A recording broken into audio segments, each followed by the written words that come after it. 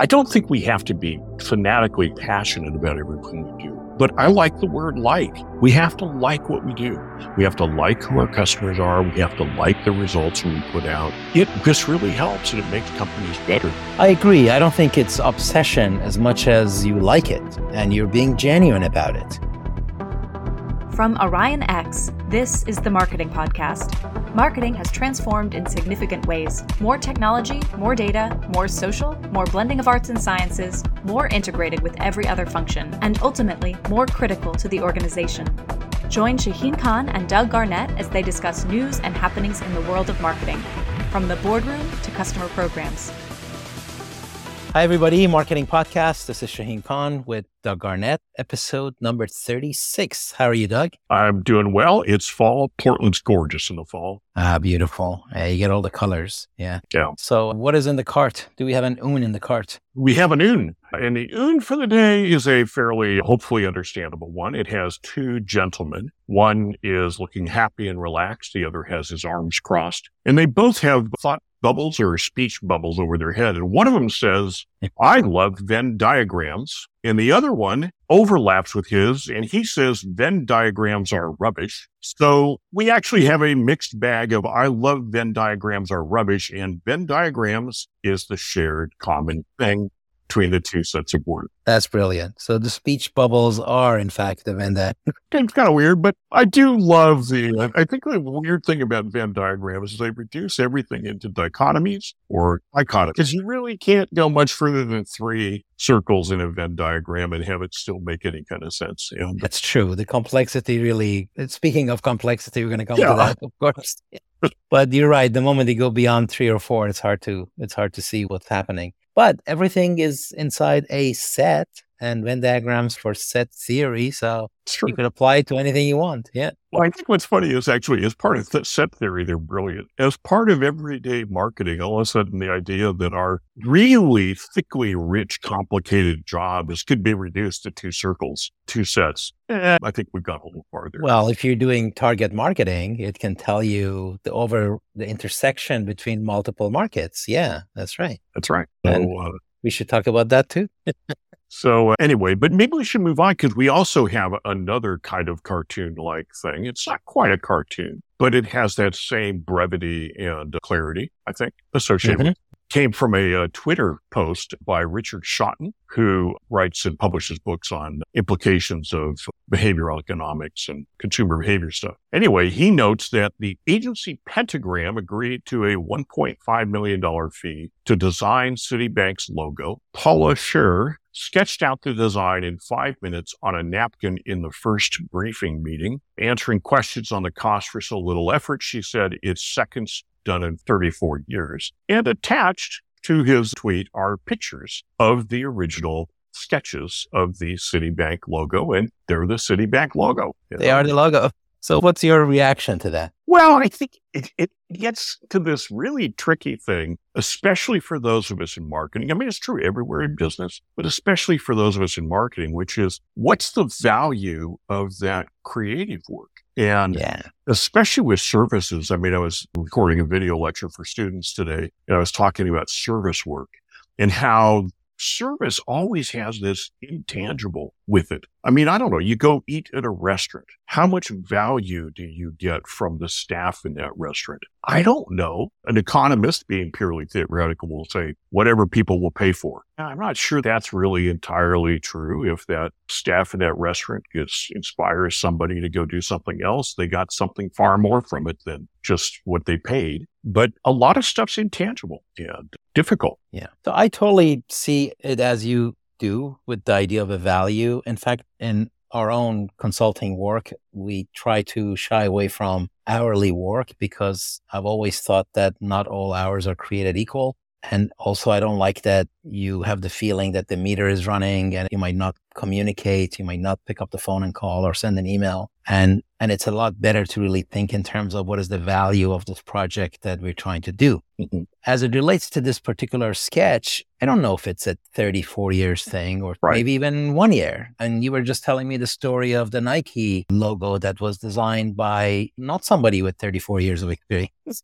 Yeah, I mean, if you haven't heard the Nike logo, do the swoosh. not the letters Nike, but the swoosh, is that there was a young woman who was taking an accounting class and was a graphic designer, and Phil Knight was teaching the accounting class, and she was complaining at some point she wasn't making enough money, so he hired her to do some things. And then as part of those things, he came to her one day and said, we need a logo. So she designed the swoosh. And it took her, I believe I read, 17 and a half hours, and she was paid $35 for it. I mean, it's certainly at an This is some years ago, but even then, that feels pretty low. It does. Student work. This is what you pay for student work. But I think it hits that really weird question of what's that worth? But you said Phil Knight got back to her later and compensated more, yeah? Yeah, he did. Apparently in 1983, he invited her to some company function and they gave her chocolate swooshes and they gave her a gold diamond ring that had a swoosh on it and gave her an envelope that had 500 shares of Nike stock, which apparently at that time was worth $85. So now she's been paid $120 for the Nike swoosh. However, the stock eventually rose to, apparently right now it's worth about $4 million. So if she's kept it, she's done okay. I hope she did, yes. Well, but look, she's got a logo that's like one of the most recognized in the world and took her 17 hours, but also wasn't 34 years of experience. I don't know if I kind of buy that angle. In fact, it always like bugs me when people sort of translate that to, there's definitely something to it. But to me, it's a question of the value versus the question of the expertise and perhaps even luck, but then just being in the zone and grabbing the essence of what is needed and then really nailing it. And sometimes you do. Yeah, and actually, I think that's exactly right here. That the trick is getting a good logo is not as predictable as people would like to think. And so told in retrospect, this is one of those told in retrospect stories. It sounds like it was inevitable. Well, they hired her, so she was going to do something great. Yeah, I've hired people for logos. It doesn't always work that way, even really good people. There's a reason I knew a brilliant designer here, a guy named Robin Rickenbaugh. He and his wife designed the Northwest Airlines logos. I mean, they were logo people. And when Pepsi would go out for new logos, they'd hire 3 agencies for ideas. I mean, they knew you couldn't just go to one person and say, give me the logo. They'd hire 3, and Rickenbaugh and Principia Graphica might be one of those, but it's not a predictable thing. I mean, this gets into that complexity that one of the challenges in complexity is too many things emerge over time. Too many things come clear over the time. Too many things are a question of resonance, as you mentioned, kind of something happened in that moment where she resonated with something the Citibank people might be saying, and out of it came this idea, and you can't predict it. You can't plan it. You have to trust that it'll happen. How do you charge for that, and how do you get paid for that? I think it's a really tricky one. I've talked with my brother who does litigation work. We've talked quite a bit about valuation, and courts end up having to go back to very kind of fundamental valuation things.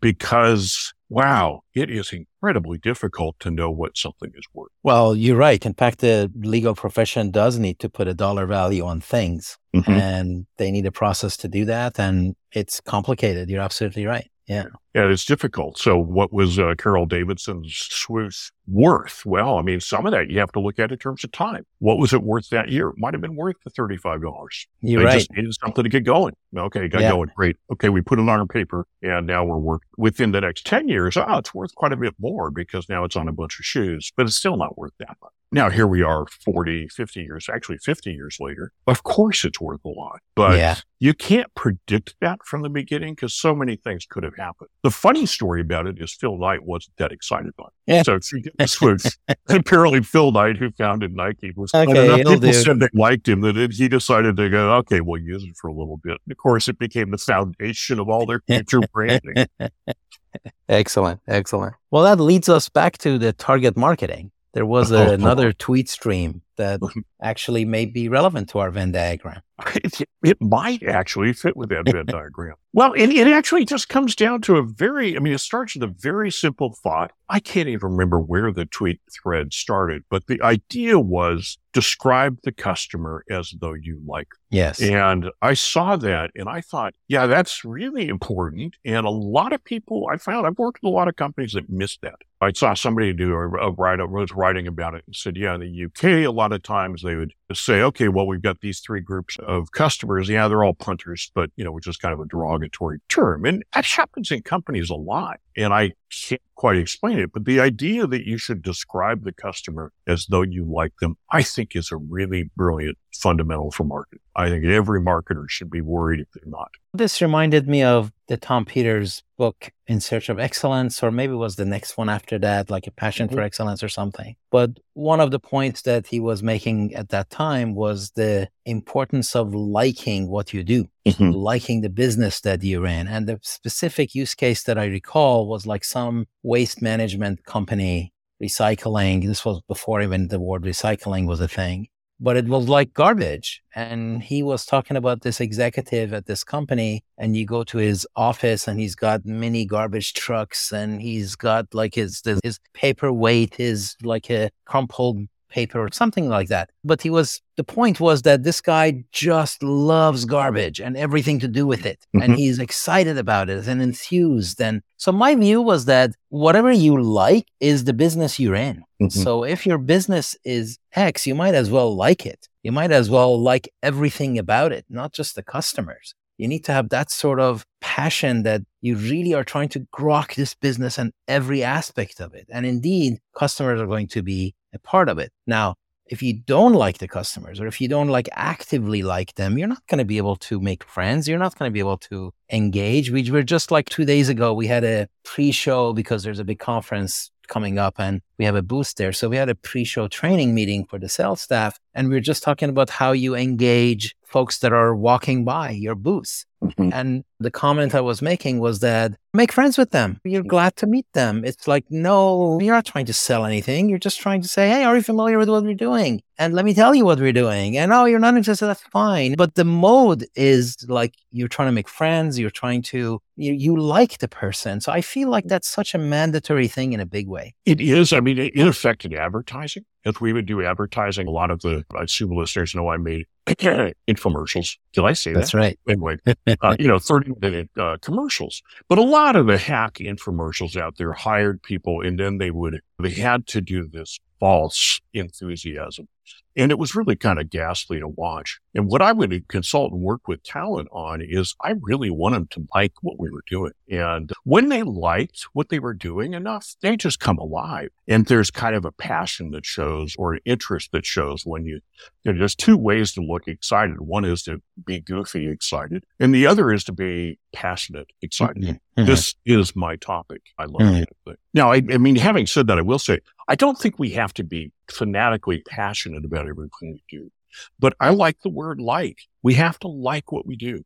We have to like who our customers are. We have to like the results we put out. It just really helps, and it makes companies better. I agree. I don't think it's obsession as much as you like it and you're being genuine about it, right? You're not faking it. It's just I am interested in this area and I'm interested in what you find interesting in it.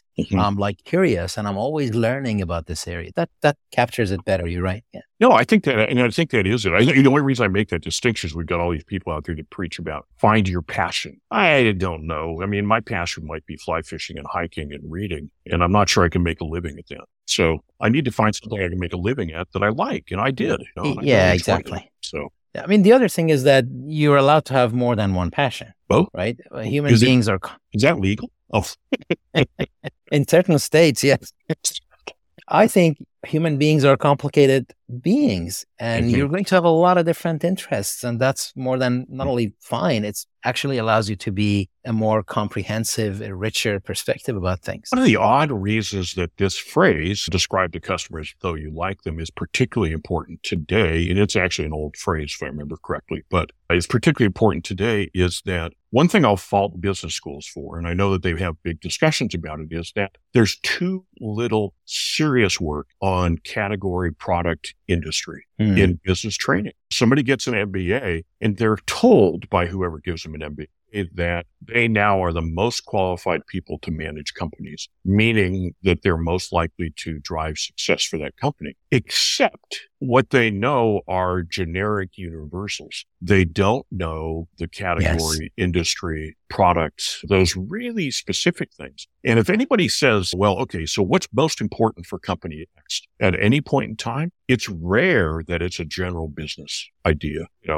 that's all it's involved. What's most important, even if it's an organizational issue, is how do you organize for this business? If you make and sell house paint like Sherwin-Williams, you have to structure your company around house paint. You cannot come in with some arbitrary structure picked up from the guys who make Legos and decide how you want to structure. You have to structure around the specifics of category, industry. And the way that's been separated for MBAs is a serious problem. I think it's actually led to some serious weaknesses and led to people who become too obsessed with it's all about the money and not about enjoying what I do. That's right. Well, I sense a whole bunch of complexity in this. You do, but and as the author of the future bestseller in complexity in business, what have you to say about this? Well, I think this is the reality. I mean, this is a big part of the reality of business is that a lot of business training is reductionist, which is it's designed to claim there's a universal best way to organize in this situation, or there's universal best decisions at any point in time.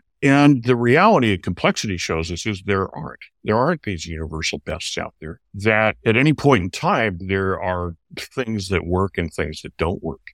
And you've got to find the things that work. And you learn the universals, but you don't necessarily figure that you can read some book that gives the universal answer to organization and suddenly everything there is to know about organizing a company, because you don't. And we talked last week and last time and the week time before about self-organization. Self-organizing units, that's right. Yeah. And I think in a lot of ways, every company should be watching carefully to see how people naturally organize. It doesn't mean that we follow what they do, but there's something to be learned by how people naturally organize to get something done. Because if people are trying to do something and they love what they do, they figure out how to organize. And so as management, we need to be watching that and leveraging what we can learn from. And it may not be that's the right way to organize, but maybe they know something we don't about it, and that we can learn from that and sort something else out and all those things. But there's a lot that kind of emerges from teams. And a lot of times business school universals don't leave room for that. Yeah. I mean, some of that is just customer intimacy, because if you are out on the front lines and if, like you said, if you are paying attention and you have passion, you're going to respond to stimuli that is right there, first order customer behavior thing. Right. And you're not sitting in the headquarters 3-4 steps removed, trying to interpret the data, right? Just reading reports. And you're right. No, that's got to be it. I mean, I think another complexity reality we have is if you're sitting at headquarters, we never have enough data. All we have at headquarters is the data that either we asked for or that somebody thought was important to record. Okay, great. We have that data. What about the rest of it? Well, the people on the front lines have that data, but they don't have the global data. So then you got to the front lines and you talk to people on the front lines and you learn something entirely different. And the true path for the company comes by combining those and trying to find smart ways forward. But we never have all the data we need to make decisions. And that's another kind of truth out of complexity. We like to think that everything's nice and neat, and it isn't. And we have to be able to succeed despite it. And the other thought this gives me is the value of data is proportional to the expertise of the entity that provides it. So if you're out in the front, then your customer data is really valuable. If you're headquarters, your cross industry, that's what's valuable. And you have to remember where the value is coming from and preserve it. Yeah, you do. And you have to respect that value. And I mean, so what does corporate have that people on the front line don't have? Well, they have a sense of the general directions of global issues that are happening, of stuff that crosses categories that somebody on the front lines may not have. And we have to keep aware of that. And actually, just to wrap it back, and it all goes a lot better if we fundamentally like what we're after or what we're doing, because then we work together to figure it out, as opposed to it entirely being politics and who wins this battle and gets the raises, and all those kinds of things. With complexity in mind, I think I was wanting to maybe see if we could shift and talk about you for a little. Let's do it. Yeah. Our listeners don't always know much about Shaheen. Many of you do. Those who don't, he's been involved for decades, if I might say so, in the Supercomputer show, and it's coming up here. And we're going to go on a 1-episode hiatus here while to give Shaheen time. But I thought it'd be interesting for people to hear about this show because it's unusual, especially for a guy who's been to retail-oriented trade shows for years. They're very different from what this is. Yeah, right on. I mean, the supercomputing market is what you and I worked at years ago before you moved on to do what you've described and with a non-trivial B2C component to it. And I've sort of stayed in that. Now, supercomputing is a very special market. And there's an annual conference called Supercomputing for the past 35 years. This year is the 35th year. Wow. And there's something like a dozen people who have attended every one of them. And they're known as perennials, and they all get together and they get their photos taken, et cetera, et cetera. So supercomputing is the infrastructure for big time science, weather forecasting, car design, airplane design, but also increasingly for artificial intelligence. It's the same sort of algorithm, the same mathematics, the same skill sets, the same infrastructure, and it's kind of the same types of a computer application that is suitable with that sort of an infrastructure. So it's becoming more and more important. And of course, it's also a matter of national competitiveness and national security. So it's also a global geopolitics kind of a topic. So this is a conference that started out with probably just several hundred people in the beginning. And I think this year they expect 12,000 people to attend. It's in Denver. It's like the biggest geek fest on the planet. Before COVID, it actually hit 16,000. And then they skipped a year or two and it's been building back up. And I got to jump in because I think one of the things that is pretty amazing about it is, I came from retail trade shows that some of them might have a couple thousand or 3,000 people attend. Some were much larger, but they're selling so many of those things, whatever those things are. They're selling millions and millions of them. I don't think that we're up to 1 million supercomputers, depending on the computer to be. No, that's right. That's right. In fact, so you're getting attendance like that for what many people might say, oh, that's kind of an obscure topic, but I don't think it is. Right. No, it's not. And in fact, it impacts a lot of everything that we do. Take a photo with your phone. Some AI is in action there and some mathematical equations are being done. And in fact, you could really define supercomputing as the application of mathematical modeling to science and nature and business processes and phenomena. And if you do it that way, then it becomes a lot more pervasive. But the tippy top supercomputers, they're anywhere from $50 million to $500 million.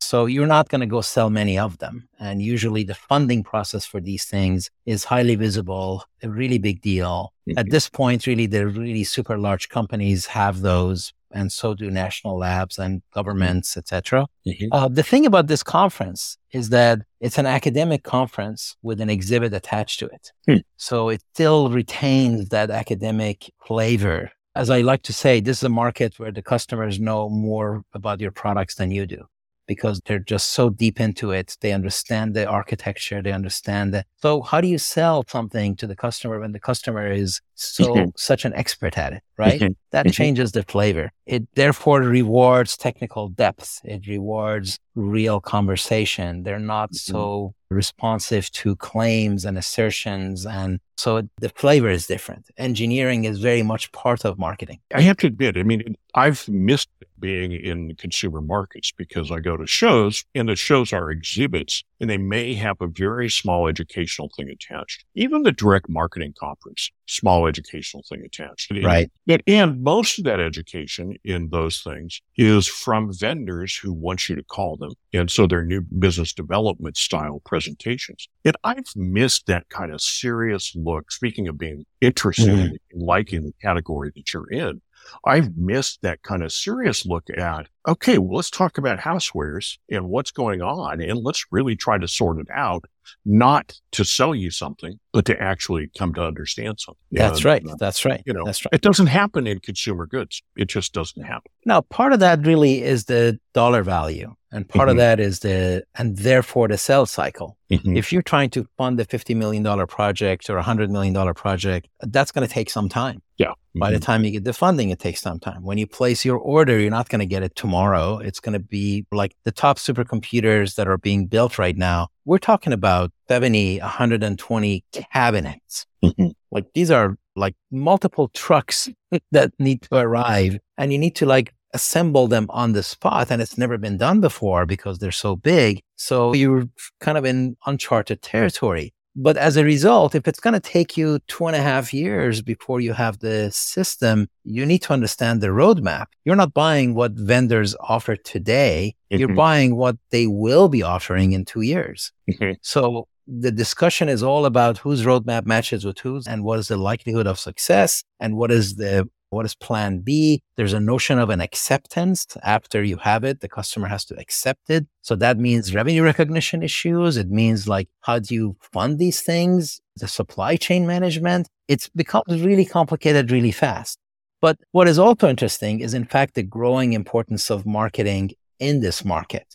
Because if you don't really apply the 4 Ps that we've talked about, you run the risk of being a lot more in the weeds with features and not enough benefits, with the capabilities for capability's sake and not really meeting the pain points and, in fact, business requirement, because these are no joke. There are serious business requirements for it. If the nuclear stockpile management of the country depends on it, well, you better get there within the time frame that you need to. So marketing needs to speak to that and needs to have those kind of values. We did that. We actually had an episode of marketing in HPC in one of the HPC podcasts, and it's a growing requirement. So when you do go to this exhibit, you actually do see some fabulous marketing being done by really smart people that is just beautiful to watch. Well, and I think it's important that everybody understand that. The listeners understand that. Not all marketing happens at county fairs where some hawker sits in a tent and showing you that his ShamWows soak up a lot of water. And that's one flavor of it. But that is one flavor. Yeah. This is definitely not a buy one, get one free. no BOGOs on this one in the world. Well, it's interesting because the other thing I was lecturing for my students on today was consultative selling. And that's where, I learned my approach to sales from when we worked together, which it was consultative selling. We had to be experts in our product, but our clients were experts in whatever their scientific challenge was. And the question was matching our consultative experience with what they were doing. Does this computer make sense for it? Is this the right thing to do that? And I loved that process. And I think it's really very effective. And I think it actually is very effective in all sales, but there's a lot of flavors of people that sell things. And some people want to get rich quick and kind of violate that. But it actually was a really good foundation for me to learn to sell $3 sponges on TV. Right. A lot of people laugh at because it seems like those shouldn't go together at all. A lot of people laugh because it would seem like that would lead my work to be too intellectual or too overthought. And certainly I might think a lot of that stuff. But on the other hand, what I found was the process may happen fast for somebody, but it's still the same fundamental issues. Does this matter to me? Why should I care about this? Are you going to help me with what I need? And in all marketing, it's all a question of figuring out what is it the customer needs? How's this supercomputer going to contribute to them? I always loved what we discovered in our work about how valuable it was to offload the scientist from having to become a computer jockey. They want to do their science. They don't want to having to learn how to run a computer. They want to do their science. Okay, so how do you deal with that? That kind of issue can really free up people. It became a good value issue. Yeah, absolutely. So there are elements of luxury marketing because of the dollar value and the process that you go through.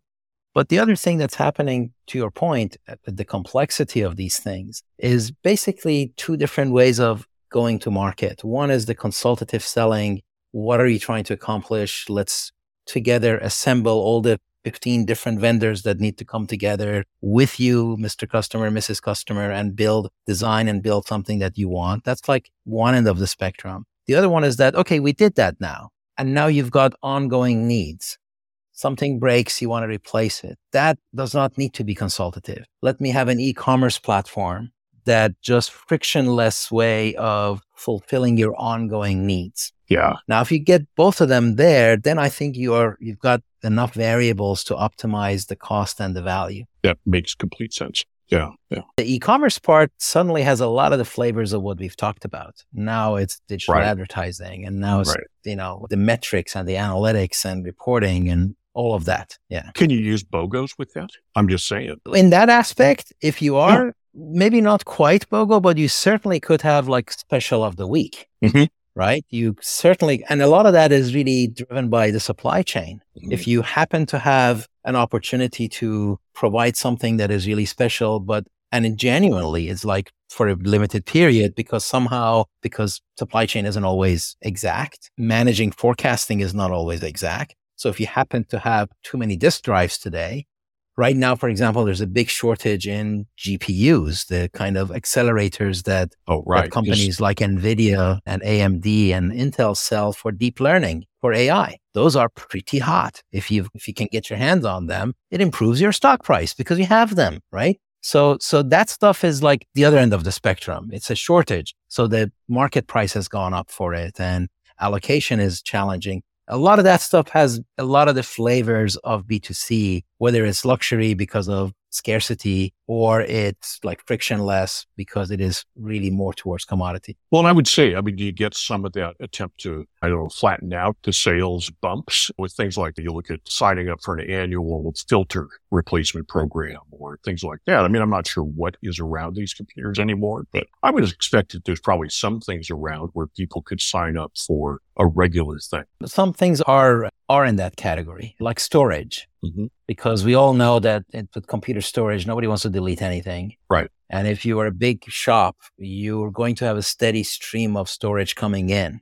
And then you need an upgrade mechanism and the old stuff has to get migrated to the new stuff. So those guys are pretty close to like a subscription model, not quite, because it's all still highly manually organized, but you know that the demand is going to be there for sure. Yeah. Well, interesting, isn't it? Yeah. It is interesting. And I think it's especially interesting because marketing is just marketing. There are flavors that go with it, though. And I think as you were talking, one of the flavors I was reminded of is if your tone is out of whack with your customers, that can be a problem. Like I know when I went into sales, one of the things I got advised is always keep a tie around that has gravy on it because you want your engineering customers to kind of see you as one of them. And I didn't literally take that idea, but I think I got exactly what it meant, which is if you're dressing Gucci and you're selling to engineers that often leads them to question your credibility. And so you have to kind of understand who your customer is in order to speak in their language in ways that might achieve the same thing. It's done 5 or 6 or 10 different other ways in different markets, but you have to figure out how that works in this market of people buying around or for a supercomputer. Yeah, you're absolutely right. Absolutely right. You want to demonstrate to the customer that you understand what they are trying to accomplish and what they're going through. Is sort of a reminder of the Hewlett-Packard model of the next bench over, is that you'd like the company to basically look like the person that's sitting next to the customer doing the same thing and has that kind of intimacy and that kind of understanding. If you do, then you're great. Yeah. Yeah. Oh, that's fascinating. That's great. So let's get to specifics. You might as well announce the specifics. When is this show? It is November 12th to 17th. It's at the Colorado Convention Center in Denver. They switch it to different cities every year. So last year was in Dallas. This year is in Denver. Next year, I think it's going to be Atlanta. And they always go with cities that are not exactly like huge in terms of trade shows. They kind of avoid Vegas and New York City or such. But yeah, it's an international conference. A lot of people show up from Europe, from Asia. It's like the show to go to in the supercomputing world. Every year the whole show is like more 10 days because they have tutorials and programs around it. They also do a computer network at the show called SciNet for supercomputing, something net. And for those 2 weeks, it is the fastest network on the planet. Great. All right. As we get towards closing, I got to tell a very funny, I'll try to make it short story. Go for it. Yeah. When I first got involved with supercomputers, I was working with a Cray when we brought a Cray into General. I'd been on the team that evaluated which computers we wanted to buy. And I kind of was the technical guy on the West Coast as far as usage of it, not where to install it and things like that, how to use it. And so I had to go out to Cray fairly often. Then I went out to a Cray conference. So I went to this conference. There were probably 600 people went to the conference, and it was all about supercomputing in Minneapolis. And we're in some big hotel, and they've got one of those massive ballrooms. So we've got half the ballroom, and we're in there listening to the type of arcane papers you would obviously listen to at a conference. Right on. Yeah. And right on the other side of the portable dividers that closed off the conference room was the Mary Kay conference. And so they're singing and jumping up and down, and they're chanting positive things, and lots of pink Cadillacs in the parking lot. So while somebody's talking about error rates of conversion and calculating physical properties of fluid dynamics, on the other side, we've got lipstick and foundation and a lot of cheers for whoever got the latest Cadillac. So it was pretty funny. All right. So next time we're going to have to do quantum computing. That's right. All right. So maybe on that note, we can end this episode. Yeah? Yeah. Sounds good. All right. Well, thank you everybody for listening and for being on. And thank you, Doug. Thank you. Until next time. All right. Take care. That's it for this episode of the Marketing Podcast. Every episode is posted on orionx.net and shared on social media. Use the comments section or tweet us with any questions or to propose topics. If you like the show, rate and review it on Apple Podcasts or wherever you listen. The Marketing Podcast is a production of Orion X. Thank you for listening.